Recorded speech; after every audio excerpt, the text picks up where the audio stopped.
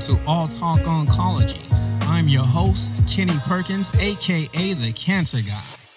Hello. This is Kenny Perkins, aka your Cancer Guy.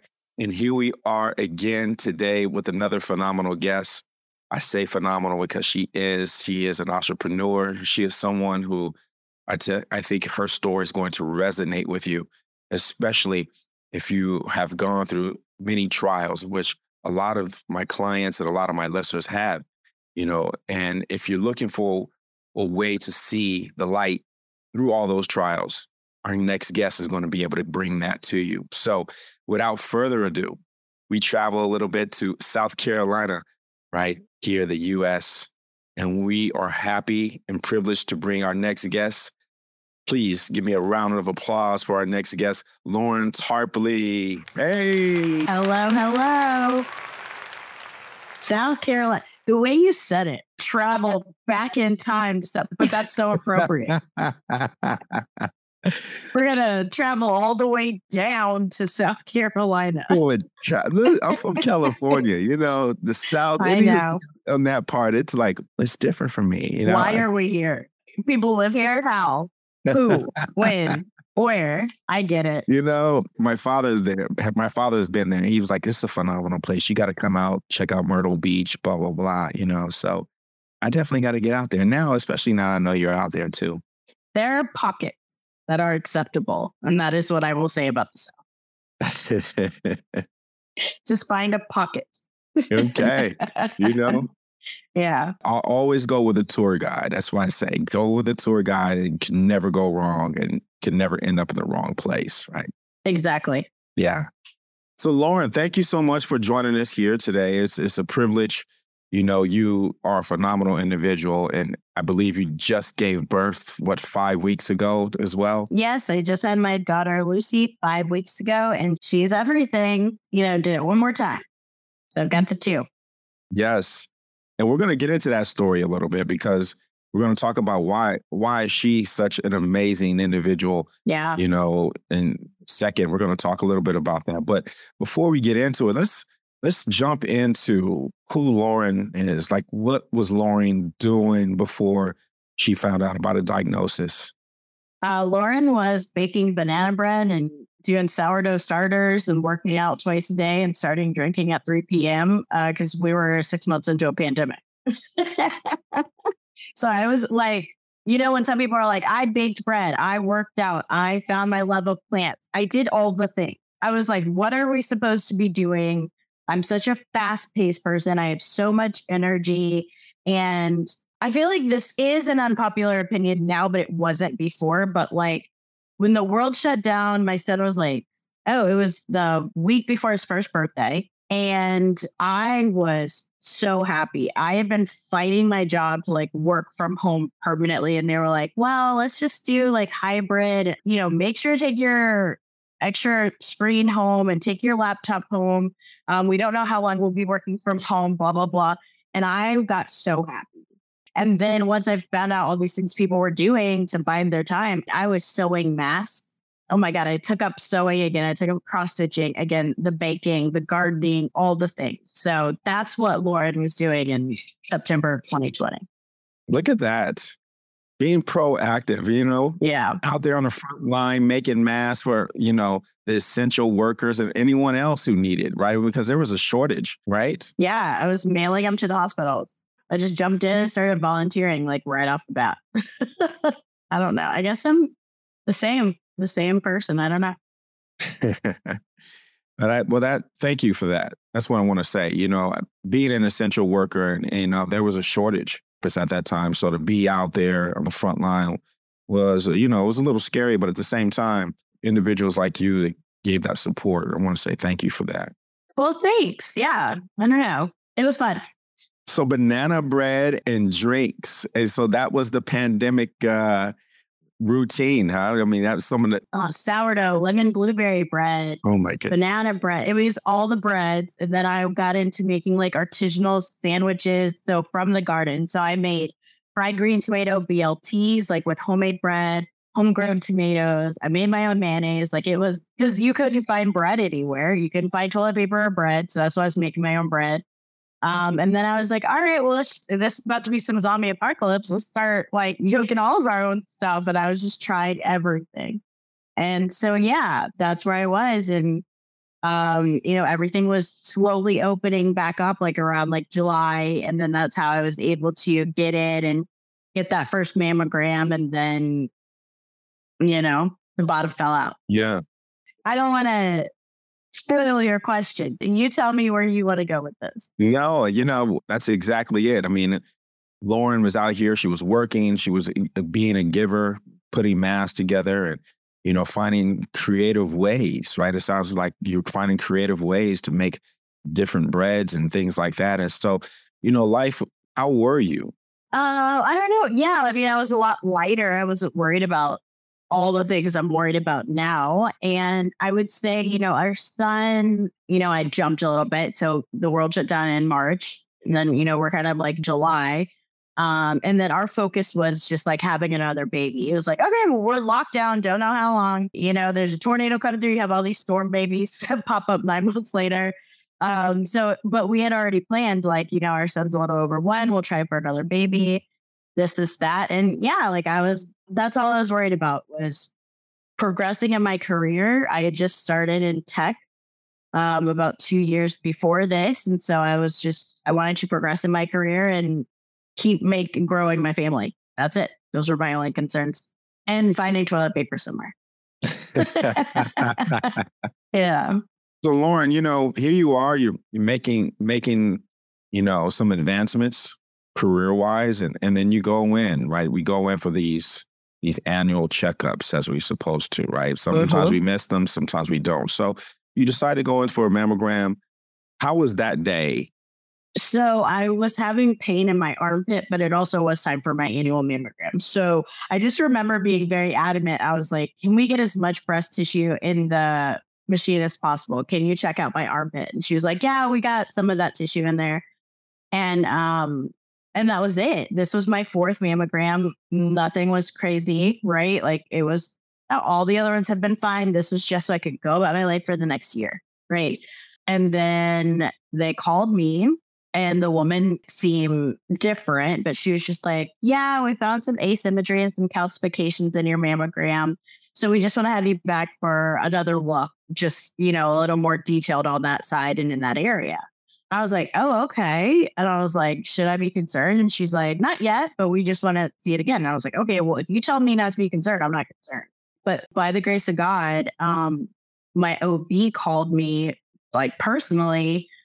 Oh, well, I guess I'll tell the whole story because I hadn't been telling the whole story before. And it's not any longer. So I had gone to my OB back in May to get a pre-baby checkup and see if everything was okay. And everything was great. In July, I actually lost a baby that we were carrying. And I asked the substitute OB, because my doctor was out with COVID, about the pain in my armpit. And he was like, oh, that's an ingrown hair. Don't worry about it, blah, blah, blah. And I was like, okay. And like, first off, I was already like just really on guard because I was there for a miscarriage. I was there for blood work and it was my last appointment. He wasn't like dismissive. He was just like half listening. Right. So I don't want to, to say he had any malice, but it was just like, she doesn't know what she's talking about. And I was dismissed. I wasn't gaslit. Right. Like, I don't want to read too much into it. He was just like, she's got a lot going on. I don't know why she's complaining about her armpit. There's a lot going on right now. So that didn't sit right with me because I didn't feel heard. And I still had my referral for my annual mammogram, which was supposed to be months prior, but because of COVID, imaging had been shut down unless it was like a stat and from a doctor, not just an annual. So that's why I was so adamant to the mammogram tech, like, hey, can you please get my armpit in there? Things like that. So that's why my doctor called me. She called to check up on me after the miscarriage had been complete. And because she wasn't there for my appointment because she was out with COVID. So I said, hey, thank you so much for checking in. Like, I just thought that was such a nice touch. And I was like, hey, I asked the doctor about my armpit. I had a mammogram. They called me back and they said they saw asymmetry and some calcifications. She's like, that's extremely atypical for your age. I am concerned and I want you to go to the follow-up. Like, these calls were maybe an hour apart. And again, like, that's just God. those are just angels, right? Because my doctor didn't have to call me. She saw the notes. That's fine, right? She was just calling to check on me mentally and physically because of the miscarriage. And so that's what's got it all started. And that's the reason I went back for the follow-up. I wouldn't have gone back until maybe the next year. And I don't know if I would have gone back the next year because I felt so silly continuing to go. Everything had been fine and it was 4. So I think honestly, in my mind, I was like, I'm going to just stop until I'm 40. Wow. So had that follow-up that led to a biopsy. And on September 4th, I was diagnosed with stage 2 IDC breast cancer. And yeah, I didn't have any other symptoms than increased blood pressure and that pain in my armpit. I had no dimpling. I had no nipple discharge. I had no puckering. I had no skin changes. Nothing else. Nothing else. Lauren, that is absolutely amazing. That story. I mean, I didn't know that. Can you imagine just not going back in, not getting that phone call? I mean, thank God. Thank God for that. And it was because of the lack of any other symptoms and all the things you hear. Like, do you feel a lump? No, I had seen my doctor in May.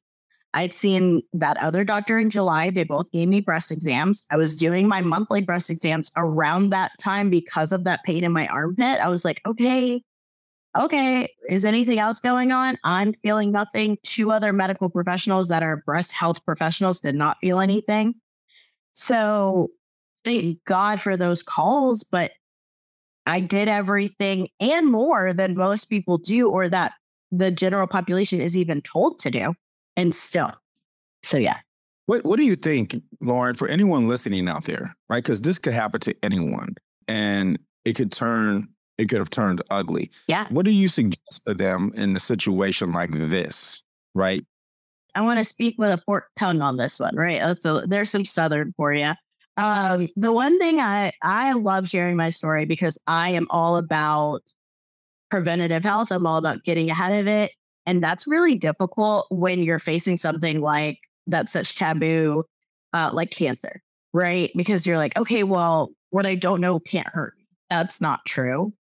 But what you don't know won't hurt your feelings. The cancer shouldn't hurt your feelings. It's going to hurt everything else. But, that it's stressful. And, I've even had people in my family ask me, why are you looking for something? Why are you chasing after something? I think you want an illness. And I'm like, no, I don't. But ignoring it, and that's something that we do in our community, like the Black community, because we're gaslit or we're disregarded or we're not heard, things like that. And so we are made to feel silly. And then it's like, that's nothing. Why am I making such a big thing about this? So I love to share my story, but I know that it can scare and trigger some people. And I don't ever want to do that. I don't ever want to just, oh my God, I have a pain. That's cancer. I do that. You don't need to do that. I freak out like that. But if anyone finds themselves in this situation, I just want them to remember that earlier you find something, the more choices you have. And that's true in every instance. So you always want as many choices as you can have, right? So let's say you start getting your screenings in your late 30s. If you find something or if you find out that you're predisposed to something, you can have a preventative mastectomy or an estrogen factory brewing if you're predisposed to something. So I would just say, just know that you're empowering yourself and giving yourself more options, more time, and more choices. And then also that can get you on a road to hard conversations, right? Like maybe you're in your late 20s and you haven't even thought about having kids, but you find out you're predisposed, like you have the BRCA gene or the CHEK2 gene or something like that. And so then you want to go ahead and freeze your eggs so that when you're 34, you're not faced and only have 3 weeks to do IVF, right? So just know that you are doing yourself the biggest service that you can, finding out what's going on within your body. There it is. Early detection, and making sure you stay on top of that. Make sure you stay on top of that. Don't let anything that may be taboo prevent you from moving forward in that. You're dropping gems here, Lauren, and I really appreciate it. So here you go, Lauren. You get this news, you go back, you find out what happens next. Well, what happened next was a really fast ride. I met with multiple breast surgeons, and in that time, I had to fire a few physicians. They didn't work for me. Like our personalities just didn't jive. And when you're assembling your team literally your X-Man team because we have like, you know what I mean? We have genetic abnormalities. Like I call my breasties like we're X-Men. I'm like, who's your character? I'm Storm because I'm Halle Berry all day. Okay? We look just alike. Can't you tell? 1,000%. Come on, girl. But yeah, when you're assembling your team, like during your cancer, getting to NED, like you need a team. You need a quarterback, you need a wide receiver, whatever you want, whatever position you want to play, but you need a surgeon, an oncologist, a radiologist. I mean, I needed 3 therapists. Like they all had their own parts. So once I was diagnosed, we were in the midst of expanding our family. So the number one thing for me was fertility preservation.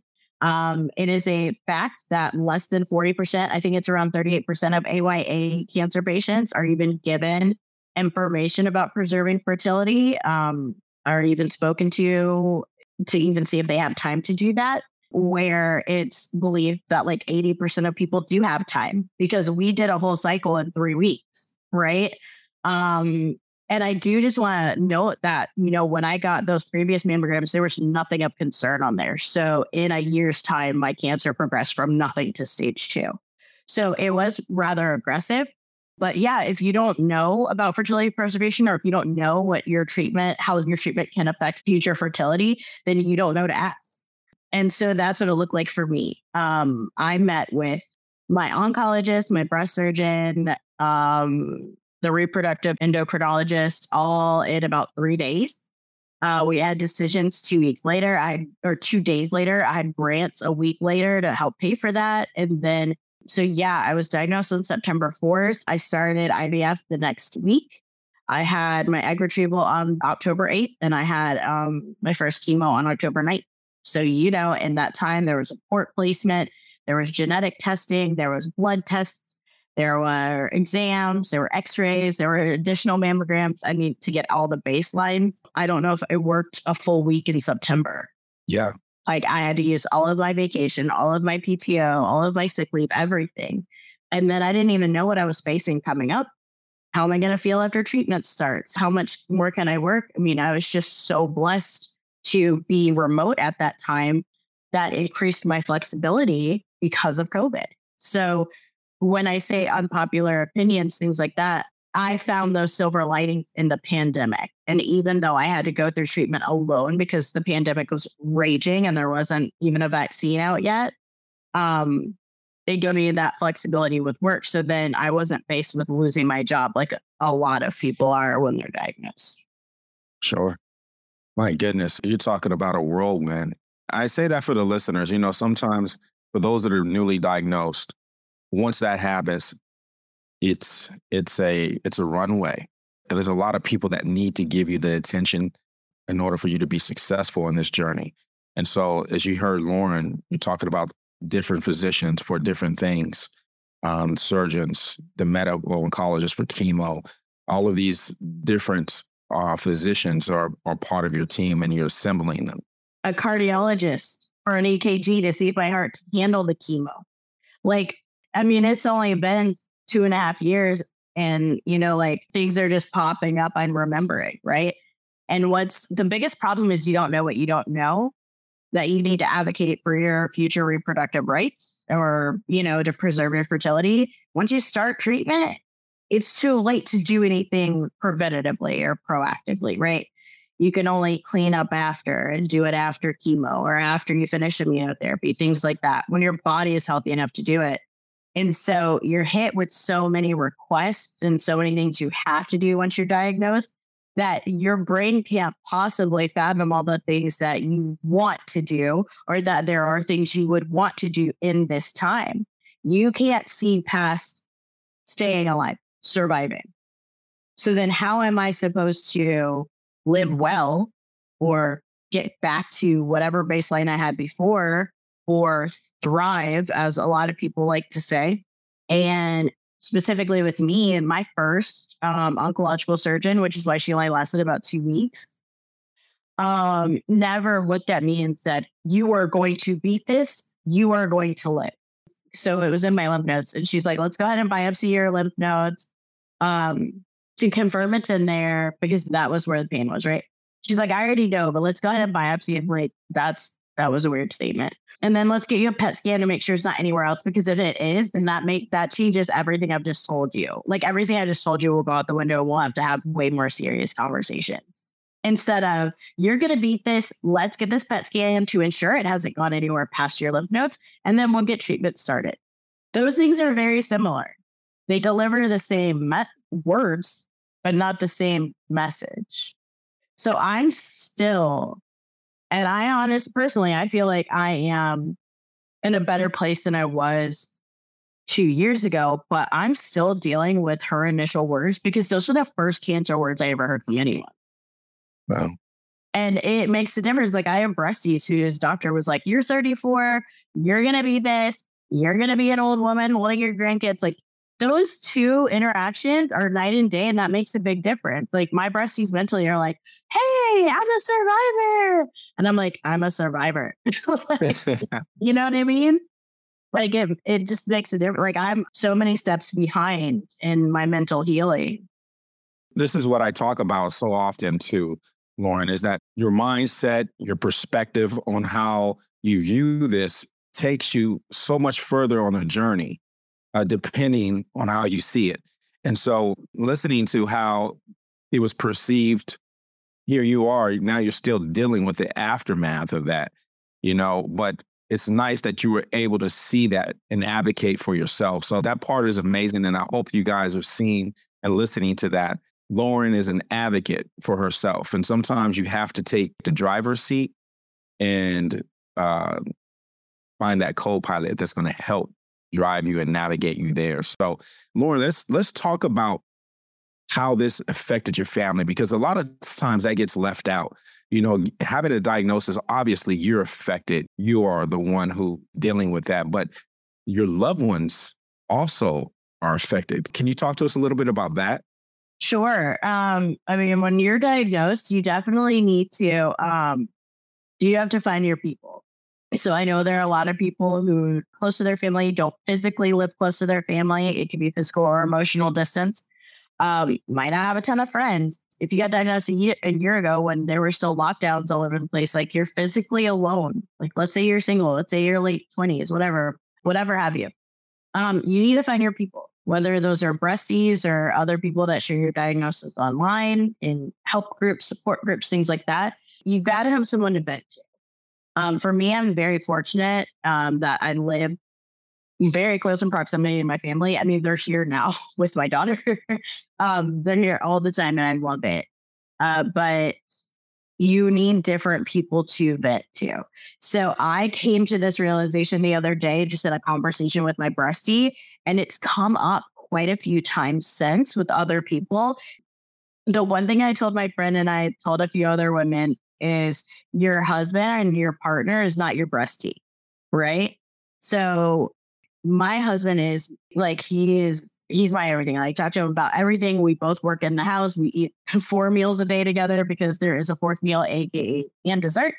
But like I cook 4 meals a day, right? Like we eat all of our meals together. Like our daughter stays home. Our son just started school, things like that. But like I can't have a cancer breakdown to him because we went through that together. While he was my caregiver and I was the patient, we experienced everything together. Now, while his experience or the depth of the feelings might not have been as deep because he wasn't the patient, like his healing is on a different healing path, right? And so I don't want to have a regression in my mental healing and then bring him into that and then we both regressed.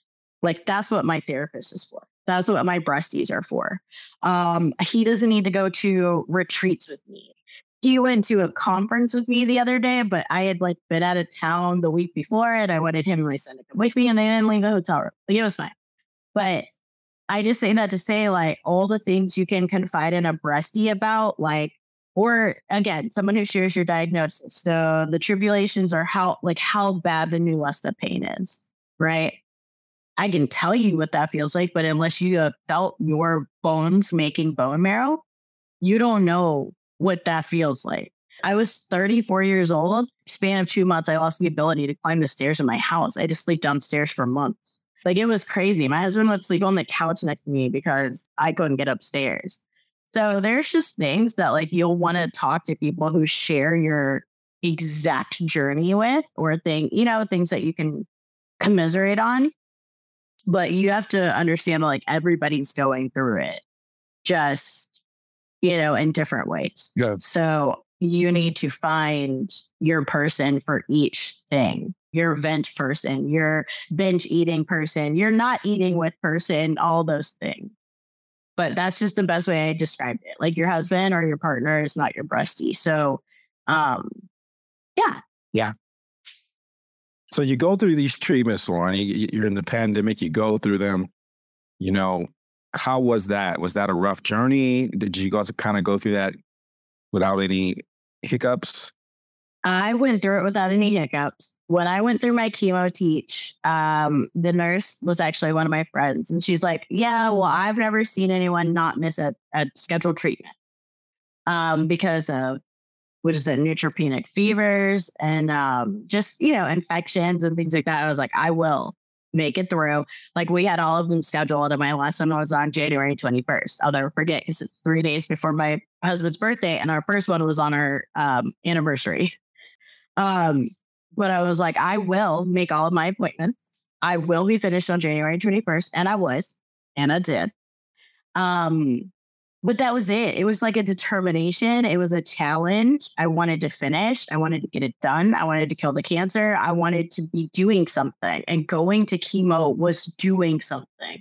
For 2 weeks and 6 days, I would sit there. I would wait. Like, I would crave the next chemo treatment, even though it sucked, even though I would get super sick for 4 days, I needed it. And then that progression of like getting past the chemo illness was more activity. And so that made me feel good. Working out during it was something I could do. It was taking some power back. Again, silver lining of the pandemic, I do wish a couple of times I could have had someone come and visit me or what have you. But also, like, you're in a Benadryl coma. Like, no one needs to watch me snore with my mouth wide open. Like, I made myself comfortable in that chemo suite with my socks and my warm blankets, and I was getting Uber Eats delivered, because I would be there from like 9 a.m. to like 4:30 p.m. I would bring my laptop. I would work. I would watch, Real Housewives from the night before. I would eat, take a nap. So yeah, like that didn't really bother me. Also, I had a small baby out. So it was like, okay, I get to sit here by myself. Sure. In this quiet with this Benadryl. Okay, we're killing the cancer. Let's just do it. Yes. But I just found a silver lining. I love that. I love that. And you took the power. You controlled what you could control, and you were able to get through that. Thank you so much for really highlighting that too as well. Appreciate it. Yeah. So here we are now, right? You finish your chemo, and it's like a whirlwind. Like, everyone gives you the attention, right? Oh my God, come here, come see me, come talk to this, right? Hey, you're important to us. We want to make sure we're testing you, we're getting it done. You go through all the treatments, and then you finally finish. How was that feeling? It was a shallow victory. It was very empty. Because you think that what you're doing is climbing towards ringing the bell and finishing treatment. I've never felt more poor. Like, I've never felt so poorly. Chemotherapy is cumulative. So I had 6 sessions, 18 weeks of this mustard gas like building up in my body. And I mean, my insides were like liquefied. I felt terrible. I had such steroid bloat. Like, I looked terrible. I gained so much weight. Everybody was like, I thought you lose weight on cancer. Thank you, or on treatment. Thank you. That's helpful. So you're telling me I look fat. Like, I ring the bell, and then I go home and I collapse. Like, felt terrible, felt gross, couldn't do anything. Again, couldn't climb the stairs, could barely work out. The nausea is ravaging my bones. And then you still got immunotherapy, but then surgery starts. So I had 6 weeks of just planning and things like that. And then I had surgery. And then 6 weeks after that, I had radiation. So it was just like, It was like that little graph on the treadmill at the gym. It was like, I did it. No, you did not. How long is this race? Like, they told me a year. And yeah, like I was finished with immunotherapy and I was kind of at the end of surgery after a year, but then I had a bunch of hiccups. Like I had staph and I had MRSA. So that was twice as many surgeries to undo what the infections did and then redo the reconstruction. So like for every surgery I had 2 more to fix the infections and then go back and try to fix the aesthetics of it all. So in 18 months, I had 11 surgeries. Wow. And I'm still not finished. I just saw my plastic surgeon yesterday, and I've got another one scheduled like at the end of this year. So, 3 years later, I'm still in surgery trying to get semblance of what was there before, but not possible. It's got to be what I have now. Yeah. That's where we are now. Well, I just say this, Lauren. I mean, you've gone through all of these surgeries. You've gone through the journey of this cancer. But I don't want to leave out how you became this advocate. Talk to us about some of the amazing things you've done since the diagnosis, right? I mean, you're an author now, right? You've done some of this. Talk to us a little bit about that. Yeah. So, one day I woke up, it was after the first surgery, after my mastectomy. And I said, I did that. I beat cancer. Like I beat it all the way out. Like, full biological response. I didn't radiation. I did not want to. But I was like, there's nothing I can't do. Like my son was 17 months old when I was diagnosed. Like that is a very active age, very engaged age. I worked all the way through. I lived in a pandemic. Like I did those things. And I was like, there's nothing else I can't do. During treatment, I looked around. There was no one my age. No women of color around me, right? So there was no one that was in my Venn diagram that I could like 100% relate to that before I found my people online. Then when I found people online, they didn't have the information that I had found or that I had or that I had been given. And then I realized like, we need to share this information. Like there's no gatekeeping. There needs to be full transparency. Like we're literally dealing with lives. So then that's when I decided to write my book, which is Type A Guide to Cancer. And all I did was I just took all of my notes in my journal, my diary entries, and I organized them into chapters based on like chemotherapy treatment, when you're diagnosed, IVF, like grants, so that there's money getting out there to the people who need it. So if you do lose your job or not, like cancer is expensive. Even if you have good insurance, like treatment is expensive. So I got all that stuff together and my book was published. 1 year after I was diagnosed. I'm really proud of that. Like I thought about writing a book, but like who doesn't? Everybody thinks their life is interesting. Like, and I'm not saying that my life is interesting more than anyone else, but this is really just to get the information out about kind of being blindsided, even though like I went in for my mammogram, like I didn't expect to have cancer. So just being blindsided by that when you definitely have different priorities hanging out and how to deal with it. And then I wrote from there. I was just like, well, I did this. Let me do that. There's nothing that can stop. Right. So I wrote another book called Too Many Cells. And that is a diverse and inclusive book written to children about how they can help their parents or a loved one while they're in treatment, and just explaining to them all the parts of treatment and what that might look like, even hair loss and things like that. And then most recently, I wrote my third book, which is Type A Guide to Survivorship, which again is my journal entries and all the things I've learned from my therapist and my oncologist and my breast surgeons and things like that. Again, to like get that information out. So while you might not be a woman or you might not be a person of color, the Type A Guide to Survivorship is for everyone who has survived any diagnosis. I cover mental health, PTSD, coping techniques, anxiety, survivor guilt. I have some of my breasties tap in for medical gaslighting, metastasis. I have quite a few friends that are metastatic and have stage 4. And so just what that looks like coming from someone who is living with that. So yeah, like I just want to talk about all these topics so that so it's not taboo. Because once you have taboo and then someone who hasn't spoken on it finds themselves in that position, then you've lost out on a lot of opportunity of choices.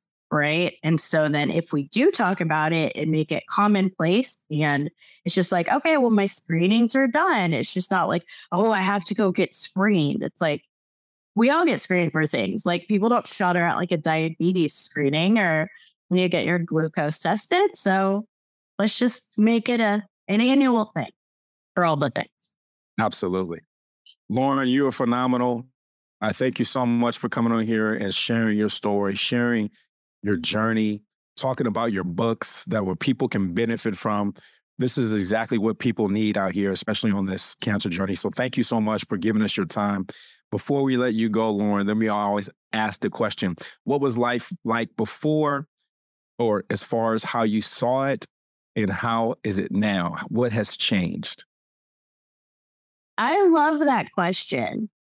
Life was BS before. Because I'll say I had priorities and I thought I had them in order. Nothing ever came before my family, but I had things that were tied. Right. So my career progression was tied with the importance of my family because that supported my family. Right. Money comes and goes. Everybody can remember a time where they didn't have money or they didn't have as much money as they wanted. And I have never been more successful in my life and in my career, all these things, than when I put my family first. People respect that. When you put up boundaries, people respect that. They might not outwardly present that they respect it, but they either respect you or envy you for it.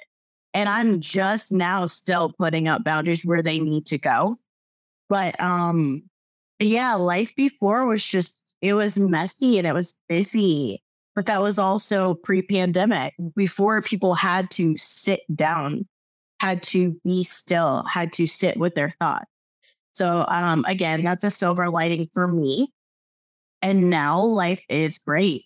Another reason, I mean, I know you know, but I want to tell the listeners, another reason why Lucy is just like such a vibe and a whole thing is that I found out I was pregnant with her 2 years to the day that my loss was confirmed. That led to finding my cancer. So like, again, that's God. Again, that's just angels. It's just this cyclical thing where like, I have seen the purpose for my pain. Like I have realized what that was about. That first baby saved my life. And then whoever those angels are sent me Lucy. And there was always supposed to be at least a second baby, right? So I think that, I just had my priorities kind of out of whack. And now there's nothing more important than my health and my family, because anything else can be acquired or bought or given to you. You can't be given health. You can regain your health yourself, but you can't be given health. You can't be given more time.